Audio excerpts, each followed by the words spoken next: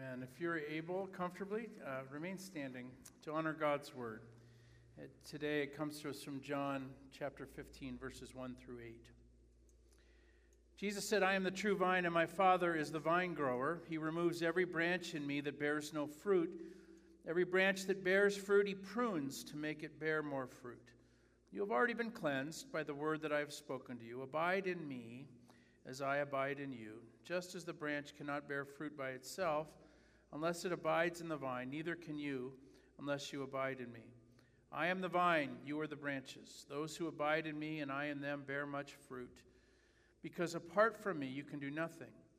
Whoever does not abide in me is thrown away like a branch and withers. Such branches are gathered, thrown into the fire, and burned. If you abide in me and my words abide in you, ask for whatever you wish, and it will be done for you. My Father is glorified by this, that you bear much fruit and become my disciples." This is the word of the Lord. Thanks be to God. Please be seated. During Lent, we've been preaching a series of sermons found in the text found in the upper room discourse. This is Jesus in the upper room having conversation with his disciples, and in that discourse he gives several promises to followers who are discouraged, who are worried, who are scared, who are troubled. Jesus promises, we heard last week, to bring them the Holy Spirit, the advocate, the comforter. We heard how Jesus said that he's promising a home for us, a dwelling place, the promise of answered prayer, and a promise of a way to the Father. Today we're hearing Jesus promise his disciples, his followers, that if we abide in him, we will bear much fruit. Let us pray. Lord, may the words of my mouth and the meditations of each of our hearts be acceptable and be pleasing to you, O Lord, our rock and our Redeemer. Amen. A vine was a very common sight in Palestine at the time of Jesus. A strong vine represented prosperity and peace. Vineyards, as you know, require a lot of intensive long-term care. The soil was dug, cleared stones out of the way. A wall had to be erected to discourage predators. And vines require heavy annual pruning and intensive labor. There was in Palestine a heightened expectation of harvest and a deep disappointment at the loss of a vintage. The Old Testament is filled with analogies, images, metaphors using vines and vineyards in Jeremiah, Ezekiel, Isaiah, in the Psalms. And in all of these cases, the vine represents the people Israel. But it's also interesting that in every single reference, the vine Israel has gotten off course. The vine is diseased, it's fruitless, it is empty, it's run wild, and it's always under judgment for infidelity or for fruitlessness. Not a real vine, as vines are supposed to be. The reason why you have vines is so they would produce fruit. And so Jesus is talking with his disciples, knowing the agriculture that is all around them, but also the scriptures that are inside of them.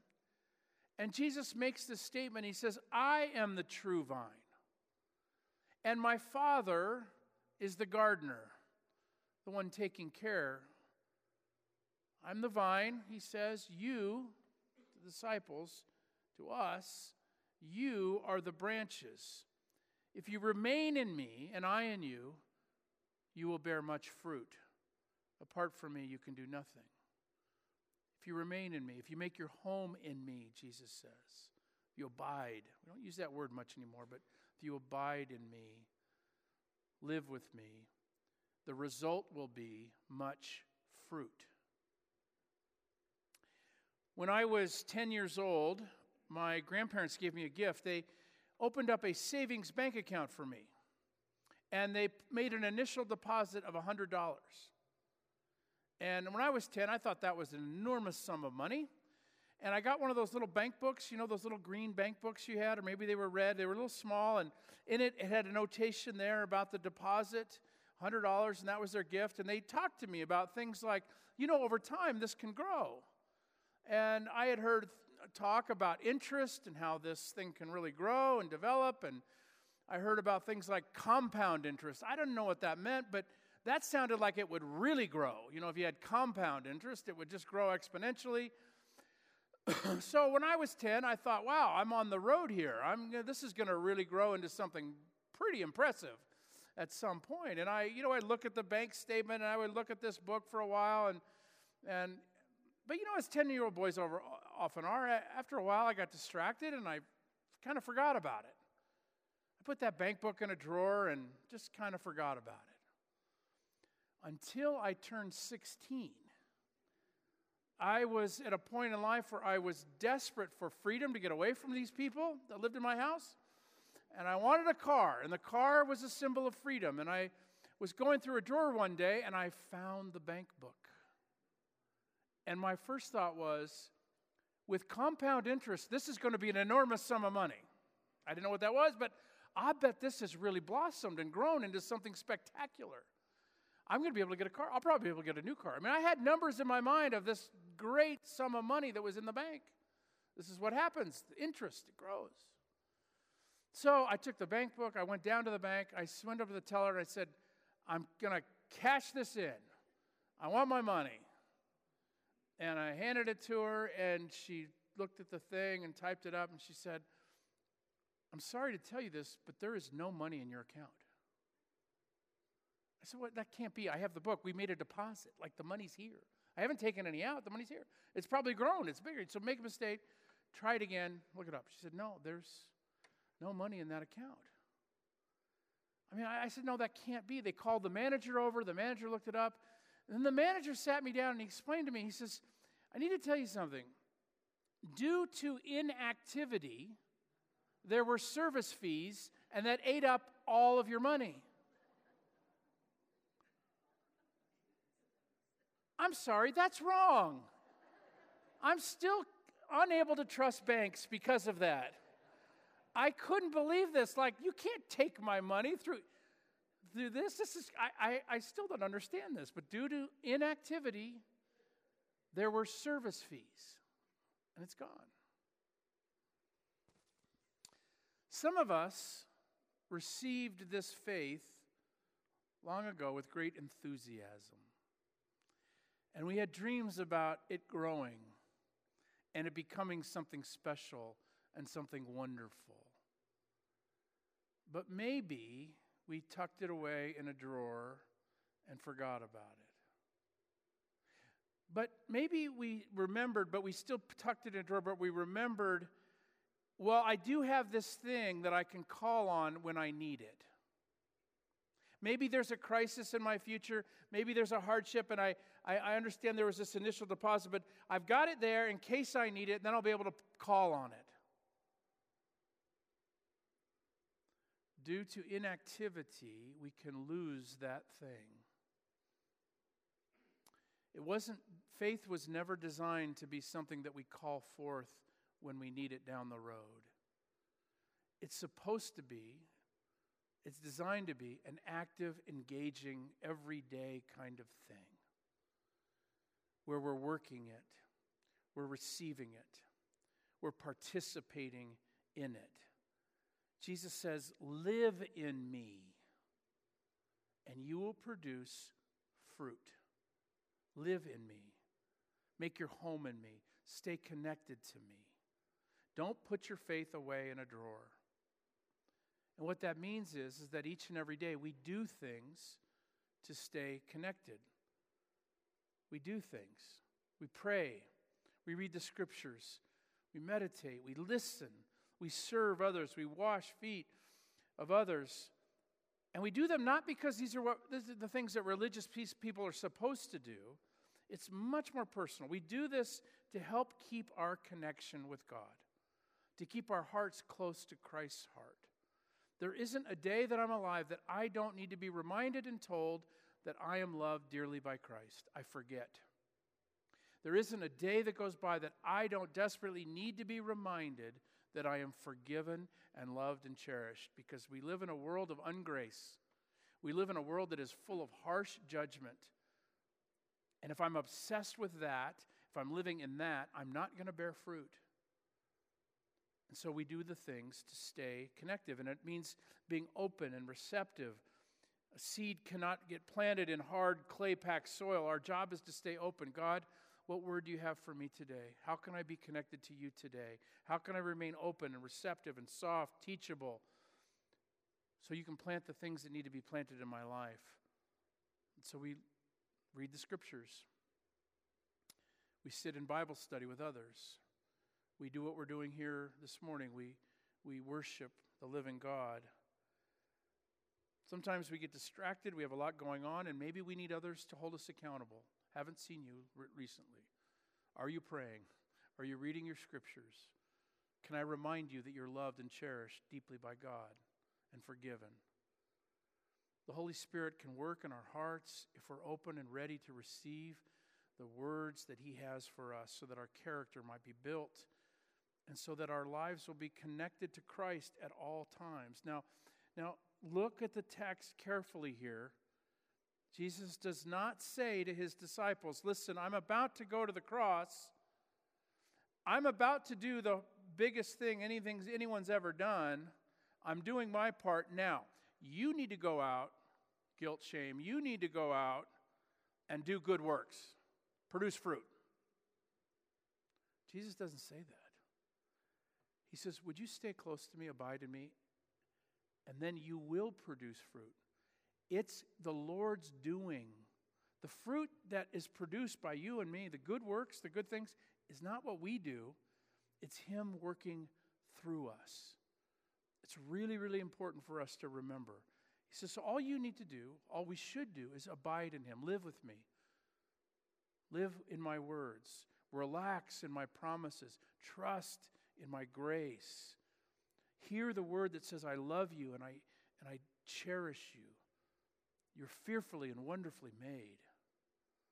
When we do that, we can't help but bear fruit. Jesus' desire for us is that we live that way. And there's a missionary call in this, because He wants us to be people in our workplace, in our schools, in the retirement village we live in the neighborhood, to be people who are making fruit manifest. That's what He wants from all of us. We're called to be in this creative process with Him. Do you remember the first art class you ever took when you were in grade school? You probably were given a piece of paper with an outline, and they told you, draw inside the lines. Right? You have these Crayola crayons, but draw inside the lines. And if you go outside the lines, you're marked down. This is the way we were taught. It really didn't matter the colors you used, but just you have to stay within the lines. Sometimes the spiritual life gets treated in a similar way. There are people around us, there are spiritual bullies that say, here's the outlines, and you've got to live within them. And if you go outside of them, you're in trouble. You're going out on your own, and it's just not, it doesn't work. And these people get into church and they speak in spiritual terms. They say that you have to live this Christian life within the right doctrine. It has to be within the exact right doctrine. And you have to attend the exact right church, and you have to have the exact right moral code, and you have to read the just right translation of the Bible. You need to be baptized, but not just baptized. You got to be baptized in the exact right way, in the right formula. And by the way, it has to be done in the right church. It doesn't count if it was done in that church. You need to listen to the right kinds of Christian music, not the other kind. And it has to be performed or sung in the right church. And all the while, they are chastising us. And it doesn't feel very creative. It doesn't feel very freeing. We hear Jesus say, produce fruit, and they're keeping yelling and screaming at us, telling us, but you better do it this way. That's another way to teach art.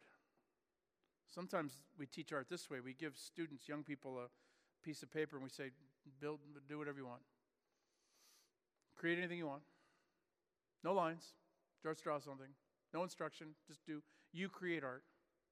You make what you want. And by the way, when they do, it always has to be celebrated, right? There's no good or bad there.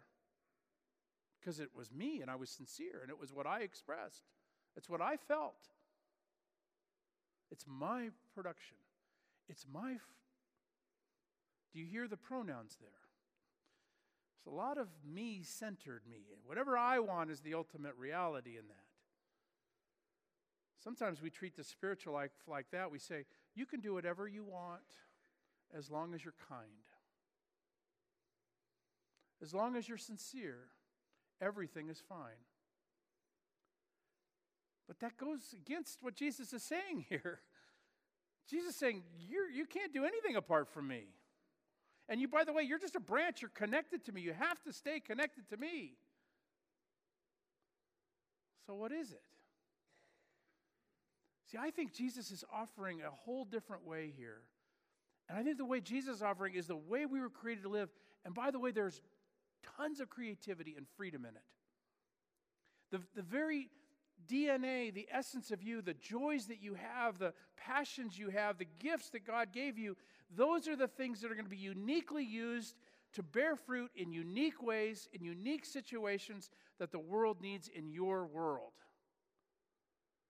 And it's such a creative process. And it's a wonderful process because if we're connected to Him,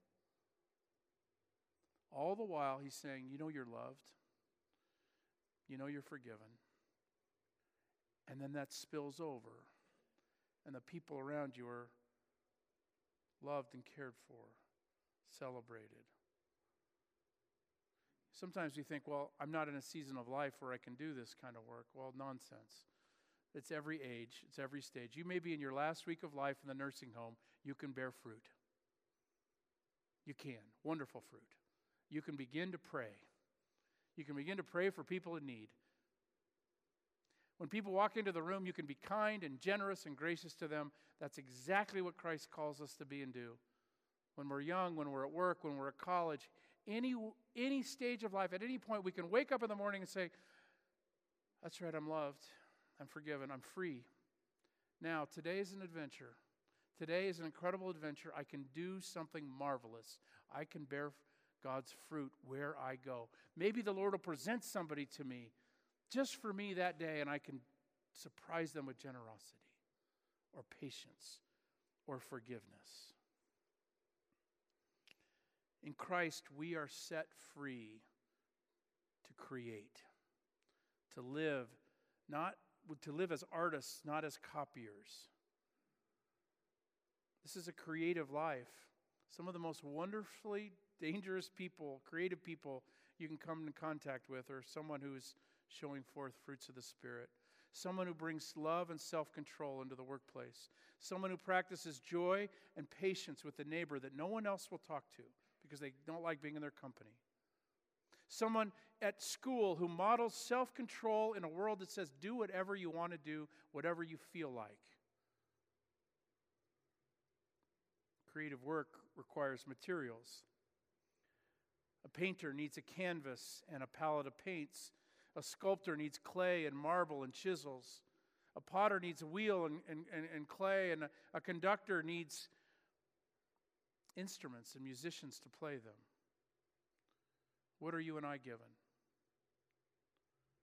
Love, joy, peace, patience, kindness, goodness, faithfulness, gentleness, self-control. We don't create out of nothing. We need materials to work with. And the Lord gives them to us. And they are made manifest when we abide in Him. Now, like so much of our Lord's teaching, we find an extra sentence. Have you noticed this? And in our text, there's an extra sentence. Because everything I've said so far sounds pretty good. Jesus says this, He, the Father, cuts off every branch that bears no fruit, while every branch that does bear fruit, He prunes so that it will be even more fruitful. He wants to cut off branches in your life and mine that are dead and useless. Bitterness, anger, cynicism. Or maybe it's a relationship that you're in that's not healthy. Or maybe it's a business deal that you know deep down probably isn't good or right. And the Lord says, we're going to need to cut that out. We're going to need to break that branch. Or, maybe it's a strength.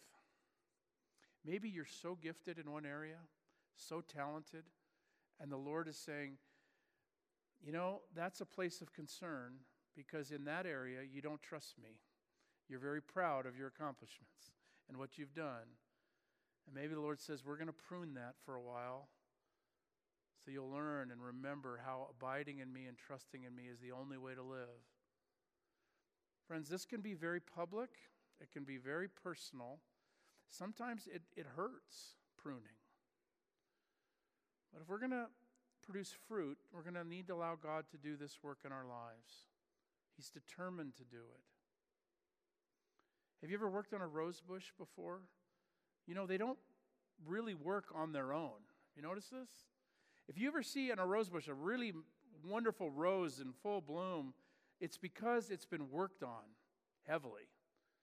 On its own, a rose bush will get tangled and it'll turn inward. It'll turn and twist in a way so that it actually blocks out the light that it needs. It needs help to grow in the right directions and to the right ends. So you prune it to stop it from wasting its energy and being unproductive. You cut out the parts of the plant that are growing inward and that are tangled up. I don't know about you, but in my life, there's a lot of parts that are tangled and are pointing inward. Every time I say, well, what about me? What am I getting out of this? What about my rights? Is that being fruitful? Is that producing the fruit of gentleness, patience, self-control? Left to myself, I can get really tangled, and it's unproductive. And I'm not looking and I'm not receiving the light. Rosebush needs to be pruned so that you encourage the shoots to grow outward toward the light. In other words, you prune the rose to help it be its true self. What is your true self? Your true self is a person who receives Christ's love every day and is reminded of the love of Jesus Christ. Your true self is someone that will produce fruit, patience, goodness, kindness, self-control, love. Your true self is meant to be someone who looks like Jesus. Lewis put it this way. He said, the church exists for nothing else but to draw men and women into Christ and to make them little Christs. If they are not doing that, all the cathedrals, clergy, missions, sermons, even the Bible itself are simply a waste of time. God became man for no other purpose. It is even doubtful, whether the whole universe was created for any other purpose. Isn't that wonderful? And he does all the work. Even better. That's the glory of God. Let us pray. Father, we're grateful for your love and your grace, which comes to us new every morning. Your mercies are new every morning. Help us to be a people who live into that truth, into that knowledge. And then, Lord, we want that love to spill out, to be poured out to the people around us, so that they'll see and feel and taste and know that you are good when they receive our patience and our goodness and gentleness and self-control. Help us, Father, this church, to be attached to the vine, you, that our witness might be strong. We pray this, Lord, with humility. We pray it trusting our Savior, Jesus Christ. Amen. Let's stand and